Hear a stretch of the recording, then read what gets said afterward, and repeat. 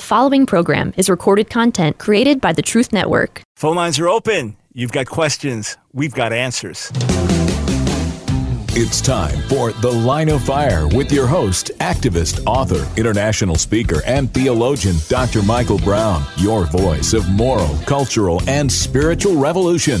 Michael Brown is the director of the Coalition of Conscience and president of Fire School of Ministry. Get into The Line of Fire now by calling 866-34-TRUTH. That's 866-34-TRUTH. Here again is Dr. Michael Brown. Welcome, friends, to the Line of Fire broadcast. Michael Brown, delighted to be with you. You've got questions. We've got answers. If we don't have them, we'll do our best to find them for you. 866-34-TRUTH, 866-348-7884 is the number to call.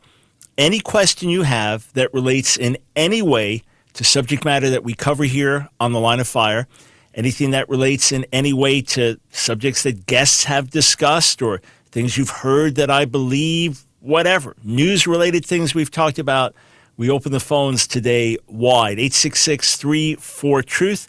We'll start with our friend Todd in Seagrove, North Carolina. Welcome to the Line of Fire. Thank you, Dr. Brown. This question came to my mind here just a few days back, and I knew it would be the perfect question to ask you today. And the question is, what is the origin of the names Pharisee and Sadducee? Right. So Pharisee goes back, in Hebrew it's Prushim, and the normal assumption is that it goes back to the concept of being separated. Someone who is a Perush was someone who is separated. And the Pharisees, as they have their historic origins in the mid-2nd century BC. Now, in their mind, they go all the way back to Moses and traditions being passed on. But they basically advocated that everyone in Israel should live in priestly purity, and that while temple worship was important, that going to a local gathering place, a house of prayer, and teaching the local synagogue, that was a Pharisaic innovation, was important. So they were separated. So Prushim normally taken to mean that it goes back to that originally. Sadducees, the term tzadok or tzadoki in Hebrew has to do with righteousness, and why that was attributed to them directly. Those that were more in the priestly aristocracy, those that were more temple-based, etc., how that term got directly associated with them. There seems to be a bit more dispute, but the one has to do with separation, the other has to do with righteousness in terms of the meaning of the words. And then they became basically things that were worn, just like the Methodists go back to the methodical way that John and Charles Wesley lived and told everyone you have to live like this, like this, like this. They were called Methodists. That stuck. So same with these, but that's what the terms actually mean. Well, I know the old joke is about that since the Sadducees didn't believe in the resurrection or spirits or angels or anything, that's why they were Sadducees.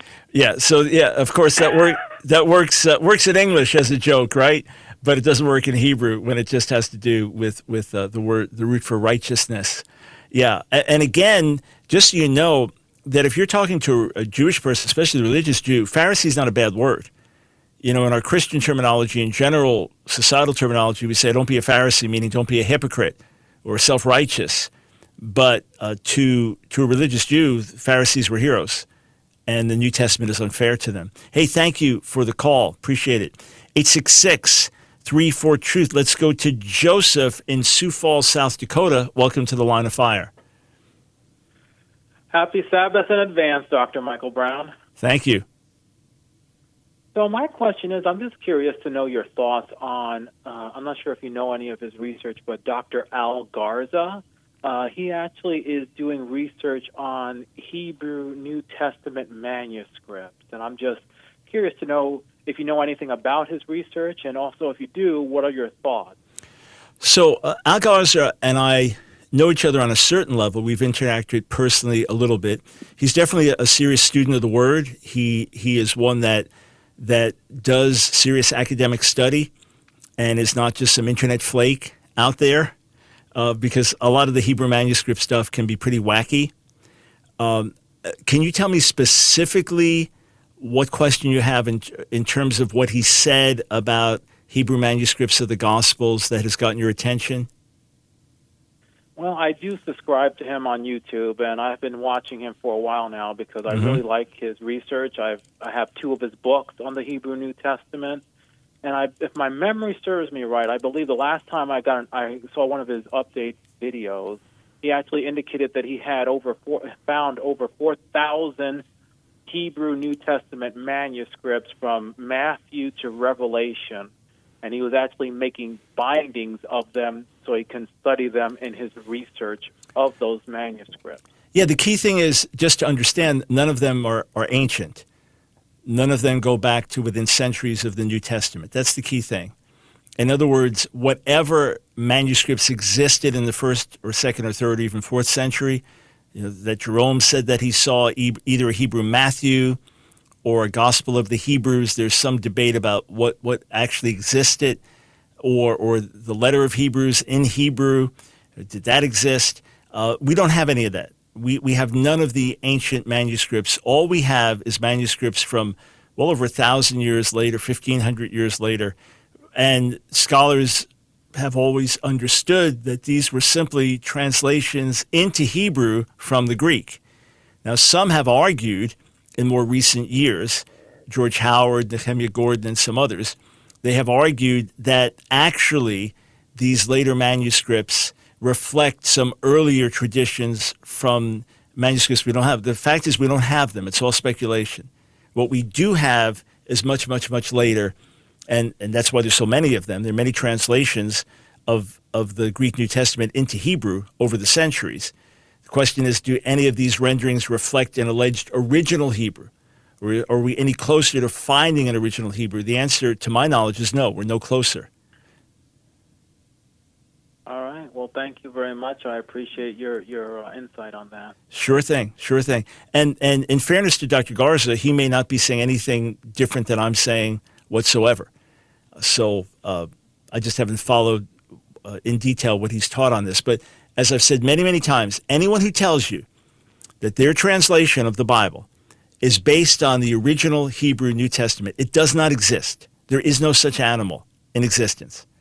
It is possible that some parts of the New Testament were originally written in Hebrew, or that there were different books that we don't have written in Hebrew, that Matthew may have written something in Hebrew which is different than his Greek gospel.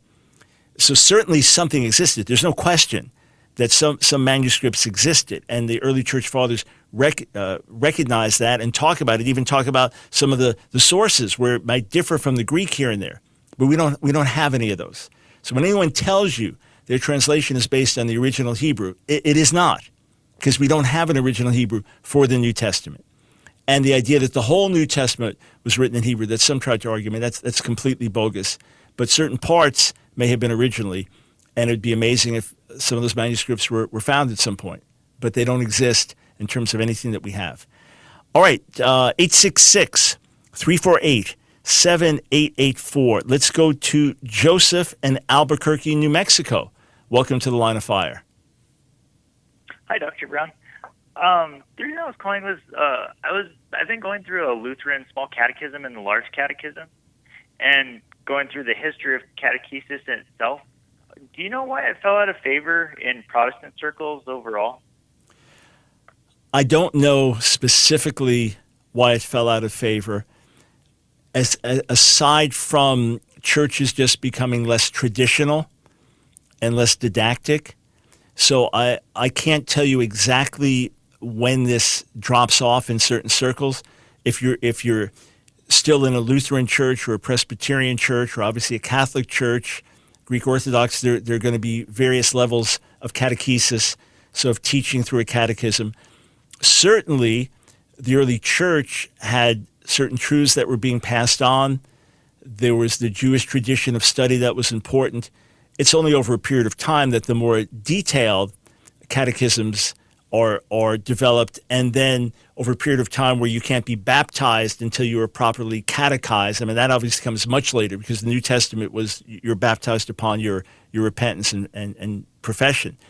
But exactly when and how, it just seems, again, I can't give you details because I'm simply not familiar. But my larger understanding is, as the churches got less and less traditional and more kind of preaching the word in a practical application way, that part of what was lost was catechizing.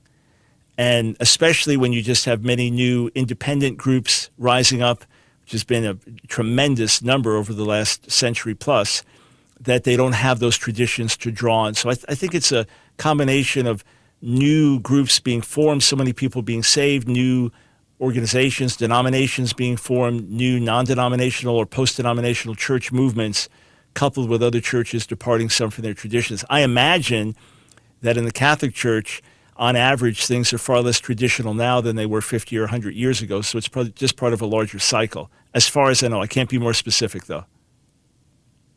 Okay. Thank you very much. Yep, sure thing.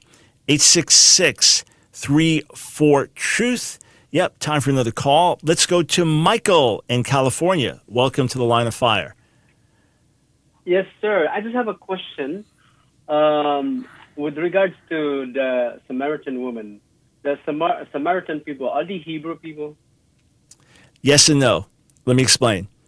According to 2 Kings 17, when the northern kingdom of Israel was judged by God and the Assyrians exiled large portions of the population into Assyria and elsewhere, that they allowed, there was still a remnant of Israelites that remained there.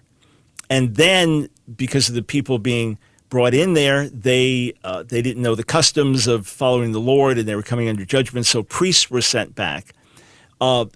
Jews view the Samaritans as half-breeds. They say, especially the ancient Jews, they saw the Samaritans as half-breeds. They said they are mixed marriages between the original Israelites and the other pagans that were exiled into their countries, so that they're half-breed and therefore not as pure as the Jewish line. The Samaritans say quite the opposite, that they were the ones that preserved their purity, that they are the true Israelites, and that they preserve the true traditions. So in their minds, they are 100% true blue Israelites, and their numbers are very, very small. The traditional Jewish view was actually they're half-breeds. They are Israelites who intermarried with those who were sent into their country. So other countries exiled into Israel, and that's why they had lower status. Nowadays in Israel, they're just part of larger body of Israel. But that's the ancient debate.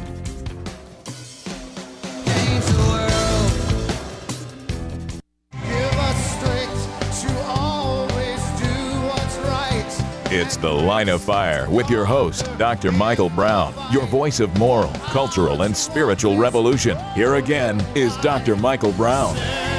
Thanks, friends, for joining us on The Line of Fire. Just another reminder, if you don't get my emails, be sure to sign up. We've got so much great stuff coming your way every week, letting you know about free resources online, catching you up on latest articles, videos, new resources that are being released. So go to AskDrBrown.org, AskDrBrown.org.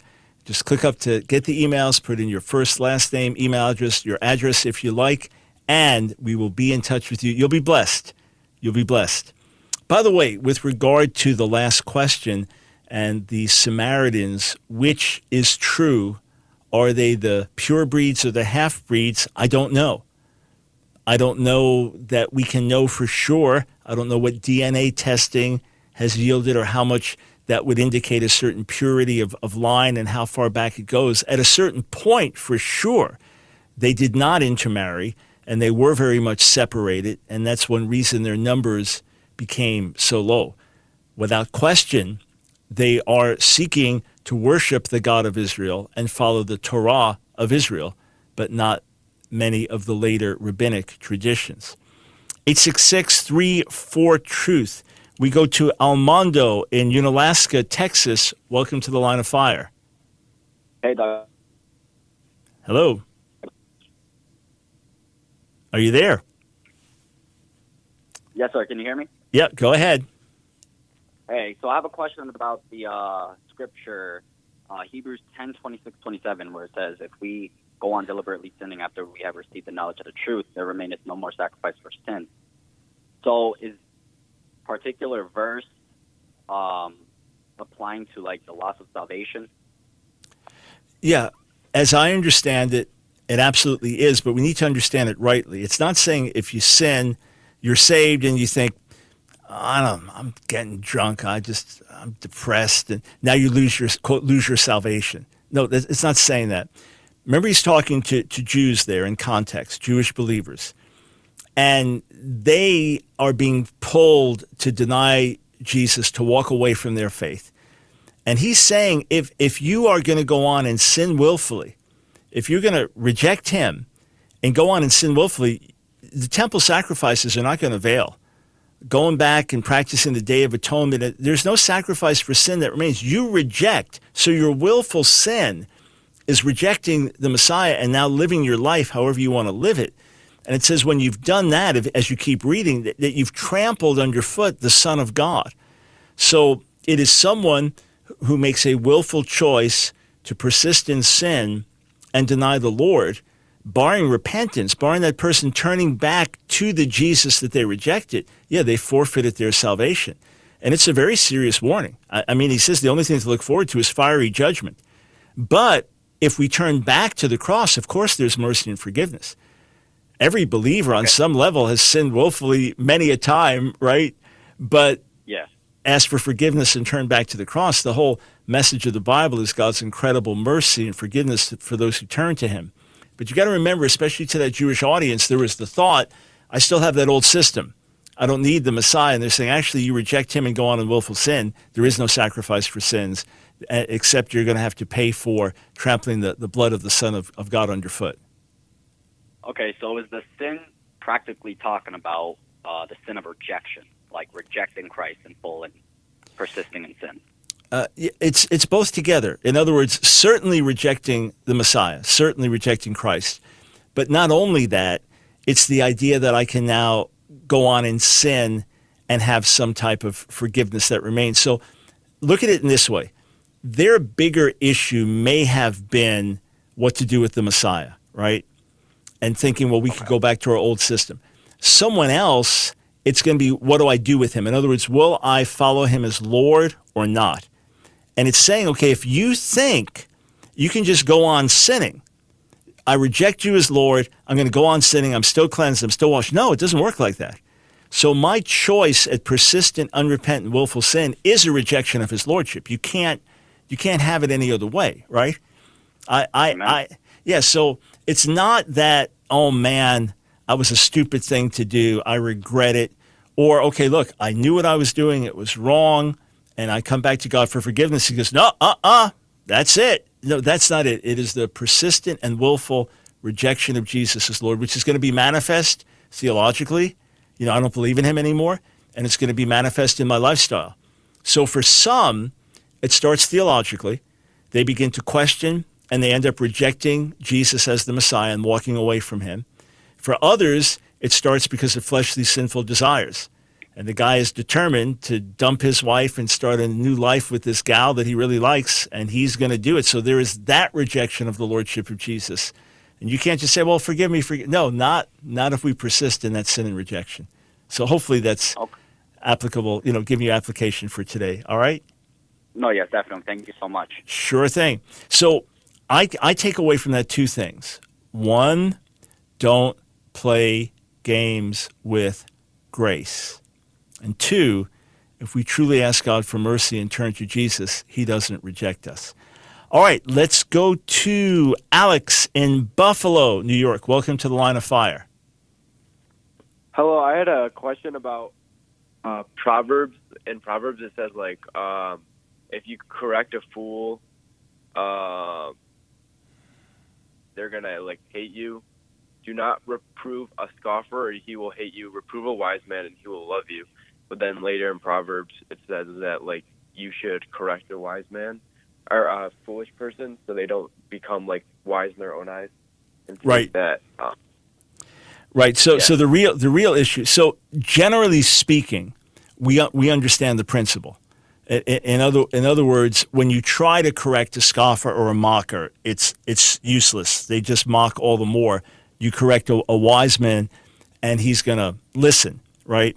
But now it's the answer of fools. So Proverbs 26, the two verses are side by side. So it's not about correction, it's about responding.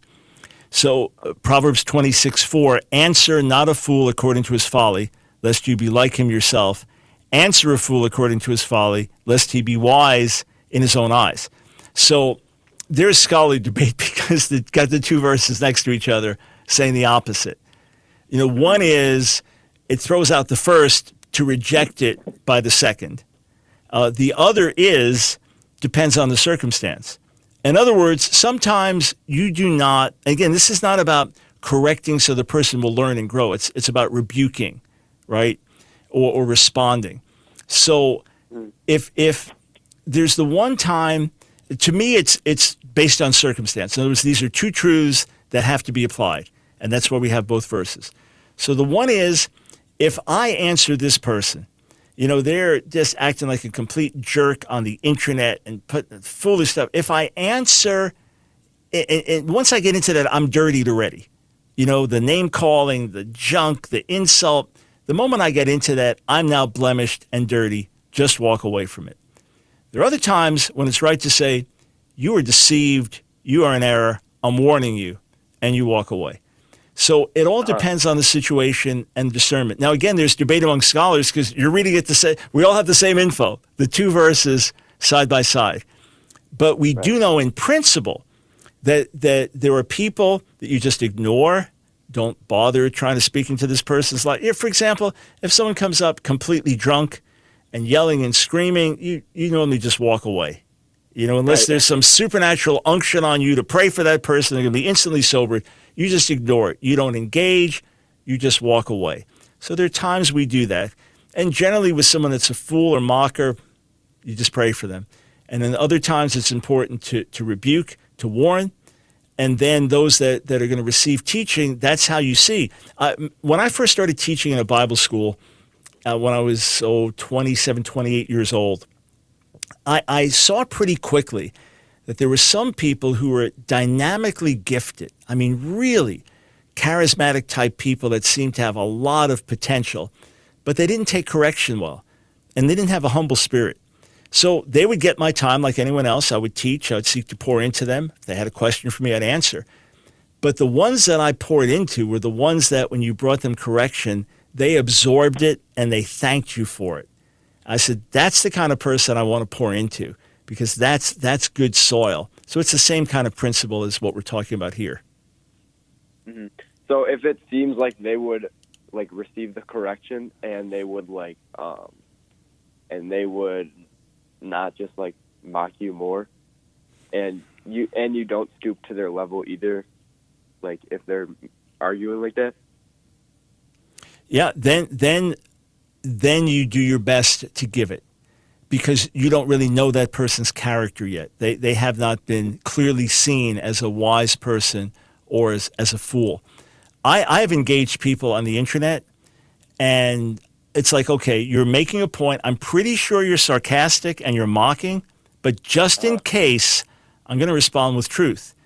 And then to my surprise, sometimes it's like, oh, thank you. That really helps. That's what I needed to hear. I'm thinking, wow, I thought you were a mocker, but who gets tone of voice in a tweet? And then other times I engage, I give an answer. Their response is absolutely idiotic and even insulting. And I say, hey, that's it. That'll be my last comment, and I'm done. And I'll just mute the person so that I'm not going to hear their ongoing responses. So sometimes we don't know. Jesus tells us in Matthew 6, don't give that which is holy to dogs. Don't cast your pearls before swine. Sometimes we don't know immediately what the character is, but we always seek to engage in a way that will open eyes. We never stoop to the level of sin or flesh, and that means don't respond instantly. Sometimes wait, think, pray for a right response, right heart. And then there are times when hey, I just need to warn you. I'm telling you plainly, you're deceived, you're in error, you need to wake up, and we're done. Hey, thank you for the question. We'll be right back.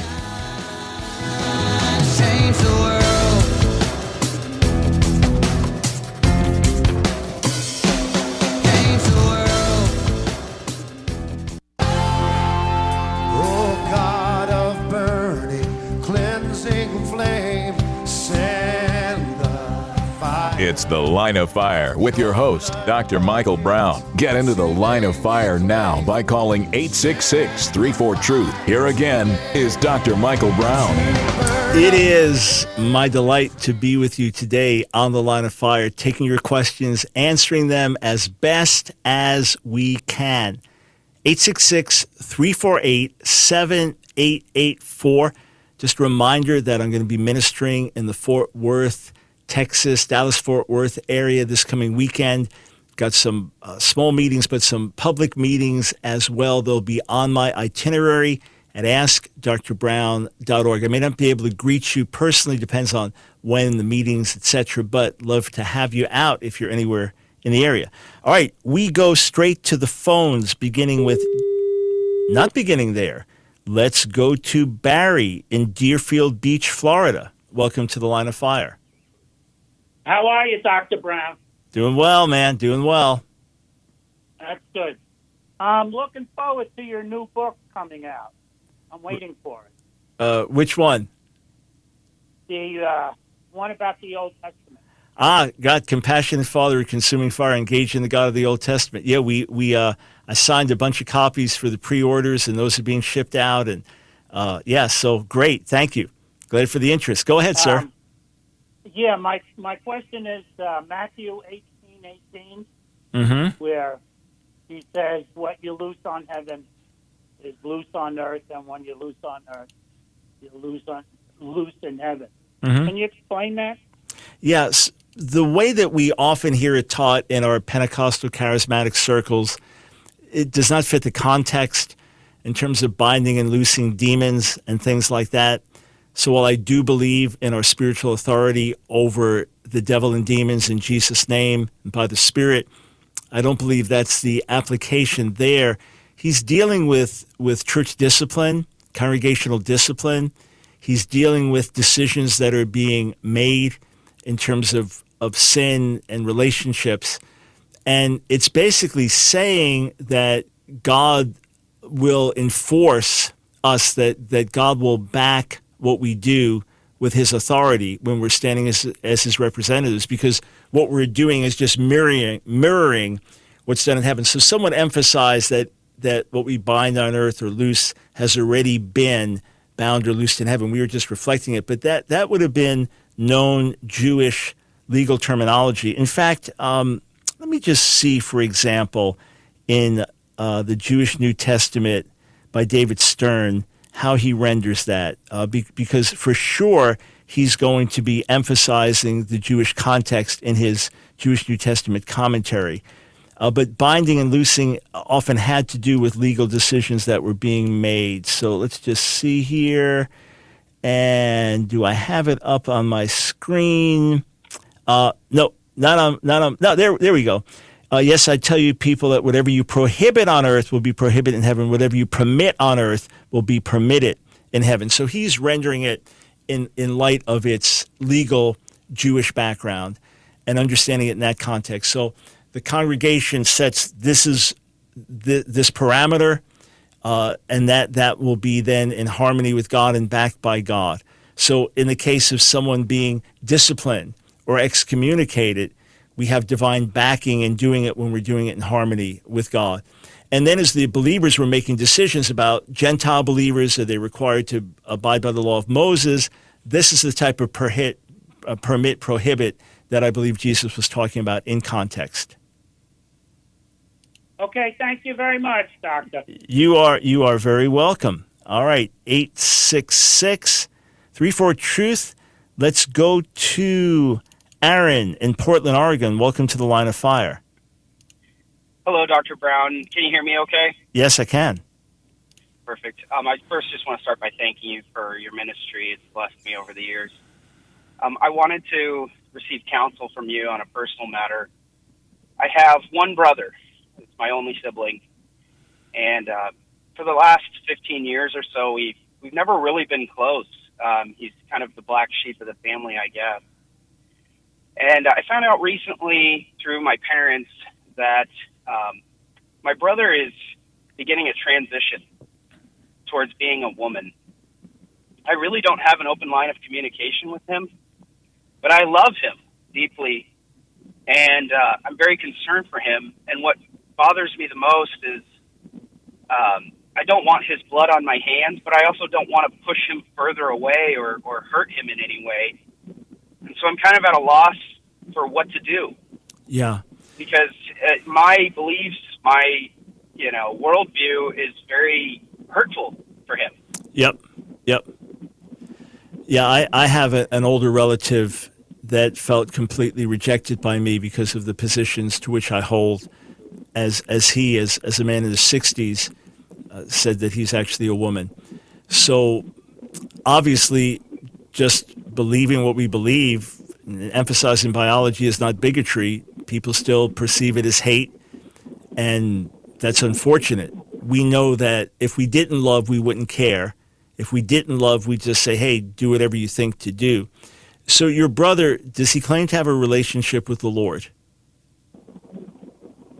No, I don't think he does.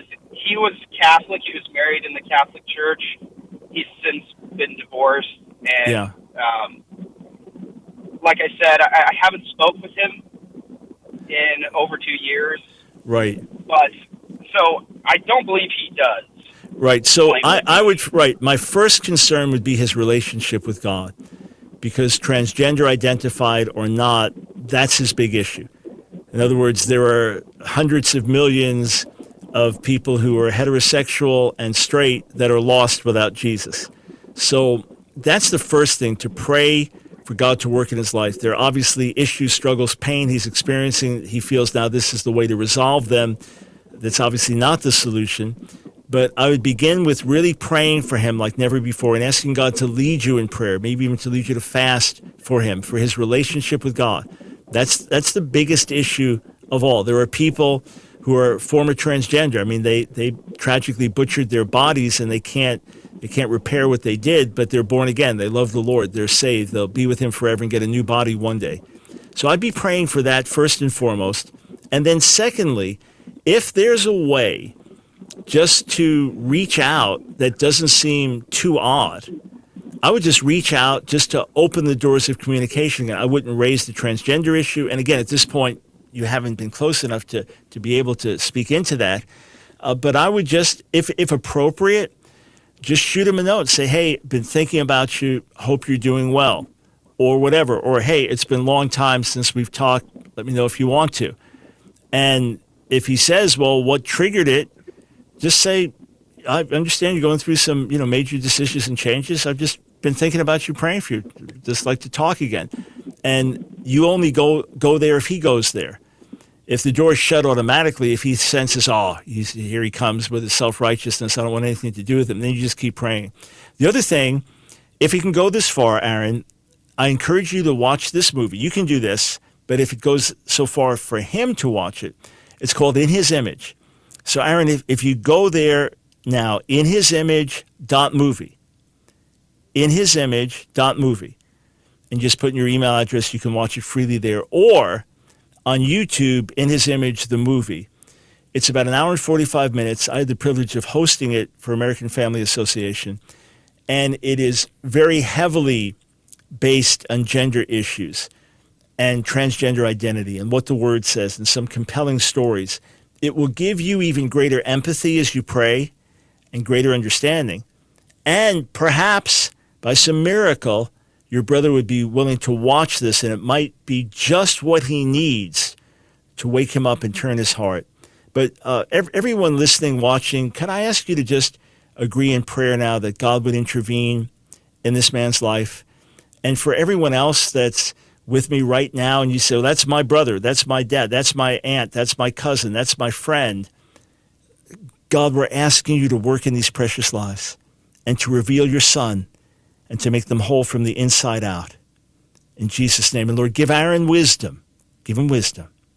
Amen.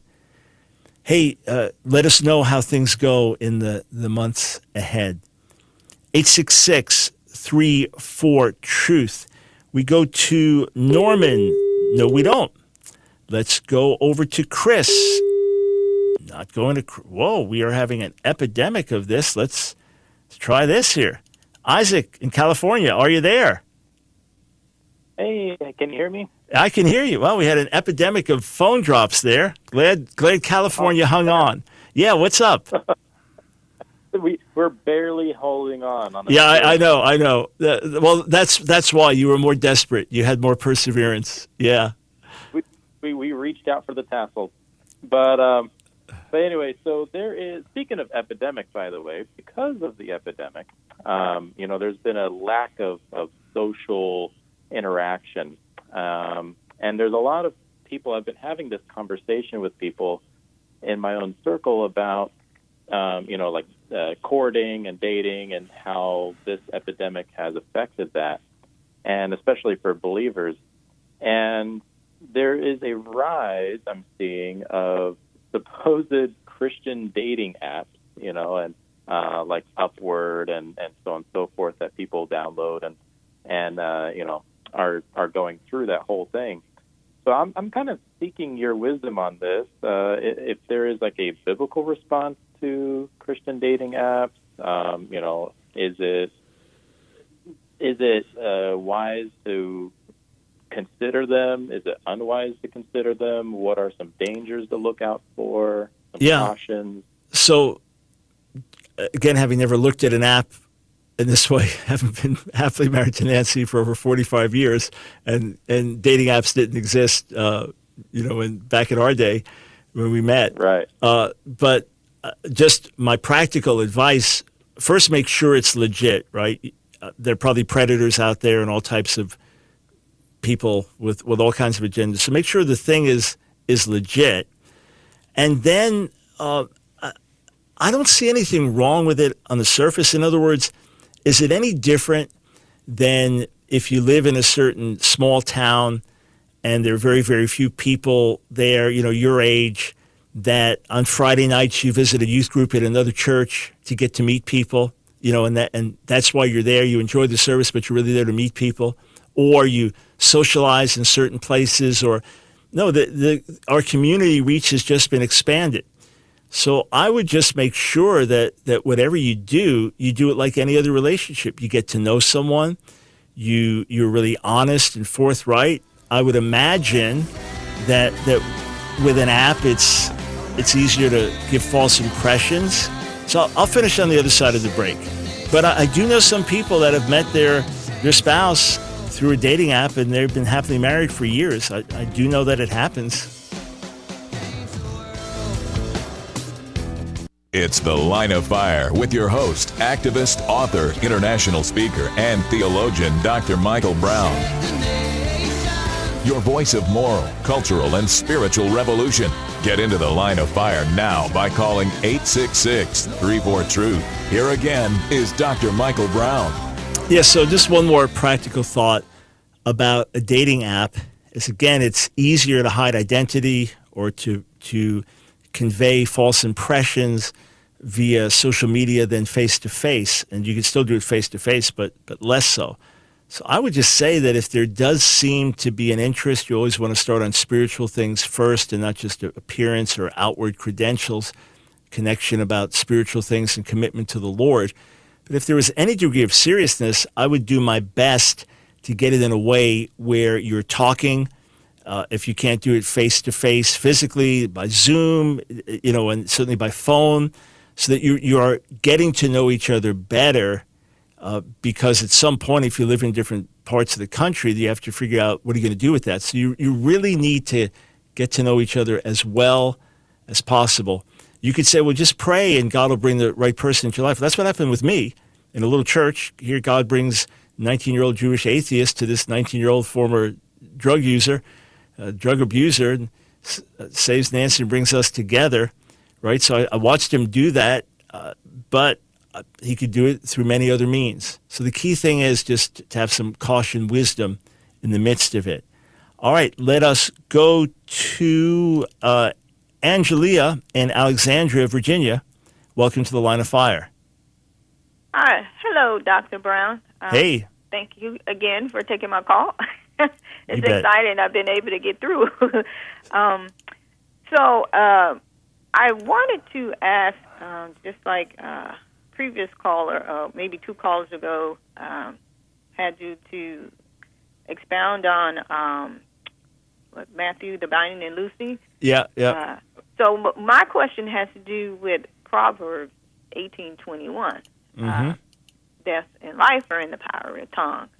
And can you please give like some practical application in regards to that? I am not a person that follows the name it and claim it, type of thing, but I have discussions like with my husband a lot about, speaking things out of our mouths, right, that might not be positive, but, like thinking like if you speak something negative, you're speaking the situation where it's right, speaking into bad. existence, right? Okay, so there's the one extreme, the word of faith, name it, claim it extreme, if people put it like that you create realities by what you say, and that reality is now just going to be shaped by that. So it goes to an extreme, which is clearly not true. In other words, there are people for years like, I'm going to die young. They die at like 104, and they're people that say you're going to fail, you're going to be a failure, and you just cast off like whatever, and you keep going. In other words, it doesn't make you a failure. There's the other side, sticks and stones may break my bones, but words can never harm me. Well, that's also not true. So words are tremendously powerful. Words can wound. Words can encourage. So words can be death-giving, discouraging, negative, hopeless. There are kids that struggle with depression and suicide because of being bombarded by parents. You're nothing. You're no good. You're a disgrace to our family. I wish you never came into the world. And they end up taking their lives out of depression and feeling of worthlessness. And there are others that just knew, hey, I always knew I could do it because my mom and dad, they always said, hey, you put your mind to it, you can do it, you can do it. So we know the power of words. And what I encourage you to do is go through Proverbs and take a note of every verse that deals with the tongue, how the tongue can wound, every verse that deals with words and the power of words. And it's quite dynamic, and a reckless tongue pierces like a sword, and the one that opens its mouth wide opens it to destruction. But the words of the wise bring healing. So in a very literal way, life and death are in the power of the tongue, but not in the exaggerated way that word of faith people say, as if they're going to say something contrary to reality, and that makes it so. Well, I'm actually success. I'm actually, and therefore it just happens. Or if someone speaks something negative, that now it's like that those words are hanging over you. Now, there are things, sometimes someone can speak something, and because of their role or their authority, they speak something negative, and it's like a sword. It's devastating, and you have to go to the Lord because it's false. It's a lie about you. You have to go to the Lord and say, Lord, in your presence, I renounce that. I cast that down because it's stuck in there. It has power. So the power of words is primarily understandable. It's not mystical. It's understandable. Because, for example, if I just start speaking in Hebrew, well,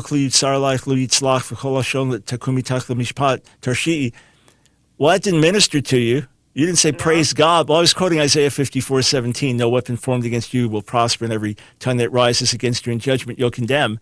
So it's not the sounds, it's the quality, it's the reality of the words. And they can be life-giving or death-giving. And that's why we need to be cautious and careful with the words that we speak. So it's not the one extreme, the word of faith, just speak it and it happens. And it's not the other extreme of it's just words. Words have no power. Words have a lot of power because of what they convey. All right? Right. Yes, sir. All right. God bless you. Do that study. You'll be blessed as you go through Proverbs. It's one I've taught on endlessly. One reason is it's so important. Another reason is keep reminding me. Keep reminding me. All right. Let us go to Bobby in Central Coast, California. Welcome to the Line of Fire. Hello, Dr. Brown.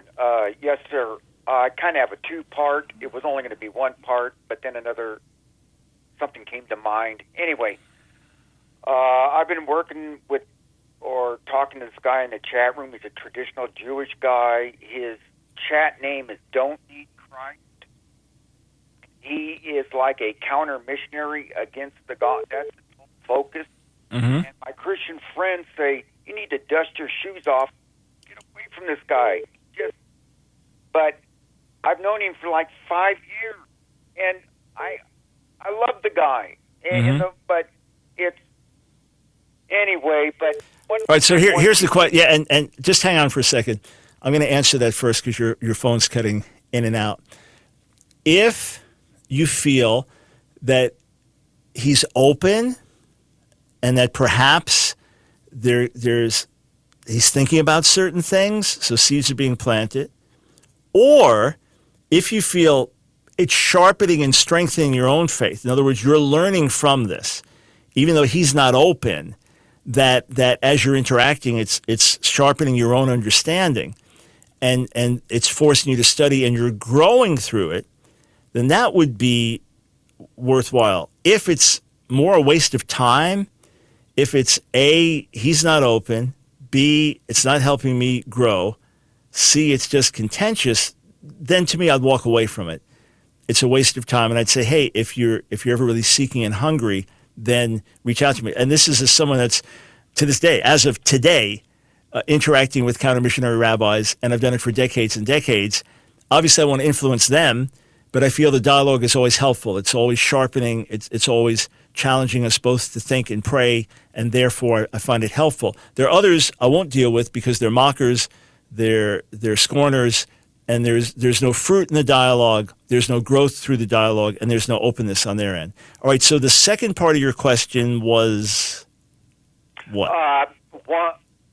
He keeps coming back to that in the Torah where it says it's impossible. I couldn't come to Jesus because he was a man and it's idolatrous to worship a man. Right, so how do you answer that one? We don't worship a man. We worship God. And we know that throughout the Old Testament that God sometimes takes on human form. So here's the thing, Bobby. What you need to do is get well equipped. So do you have my 5 volumes on answering Jewish objections to Jesus? Because that's your starting point. And for these discussions, volume 2.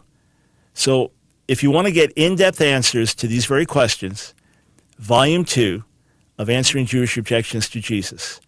Or you can get a complete class I've taught, 22 hours, on my website, Countering the Counter-Missionaries, where we deal with this in depth. So either volume 2 of Answering Jewish Objections to Jesus, although I'd recommend all 5 volumes, or the 22-hour DVD series, or on the Ask Dr. Brown YouTube channel, just scroll through for answering toughest questions, and you'll see we have a series of 32 half-hour lectures, and each lecture tells you what it's about, so you'll find adequate info there, and may the Lord work and speak through that. Hey, friends, let me encourage you, as someone who's been in dialogue with the Jewish community for just under 50 years. I mean, the end of this year, beginning of the new year, we'll make 50 years. And dialoguing with brilliant rabbis and sincere Jewish scholars and people on all sides of the religious fence, more religious, less religious, that we have nothing to fear dealing more with atheists in recent years and those of other religions over the decades. We have nothing to fear. We are on the side of truth, and this truth still sets people free. And Jesus, Yeshua, is the Messiah of Israel and the Savior of the world. And as brilliant as these rabbis are and as many sincere, honest questions as they bring and challenges, we have solid answers in the Word of God. So, friends, this is we've provided resources to give you answers. So take advantage of these. Those you can purchase, those that are free. We're here to serve you. May the blessing of the Lord overtake you in every area of life.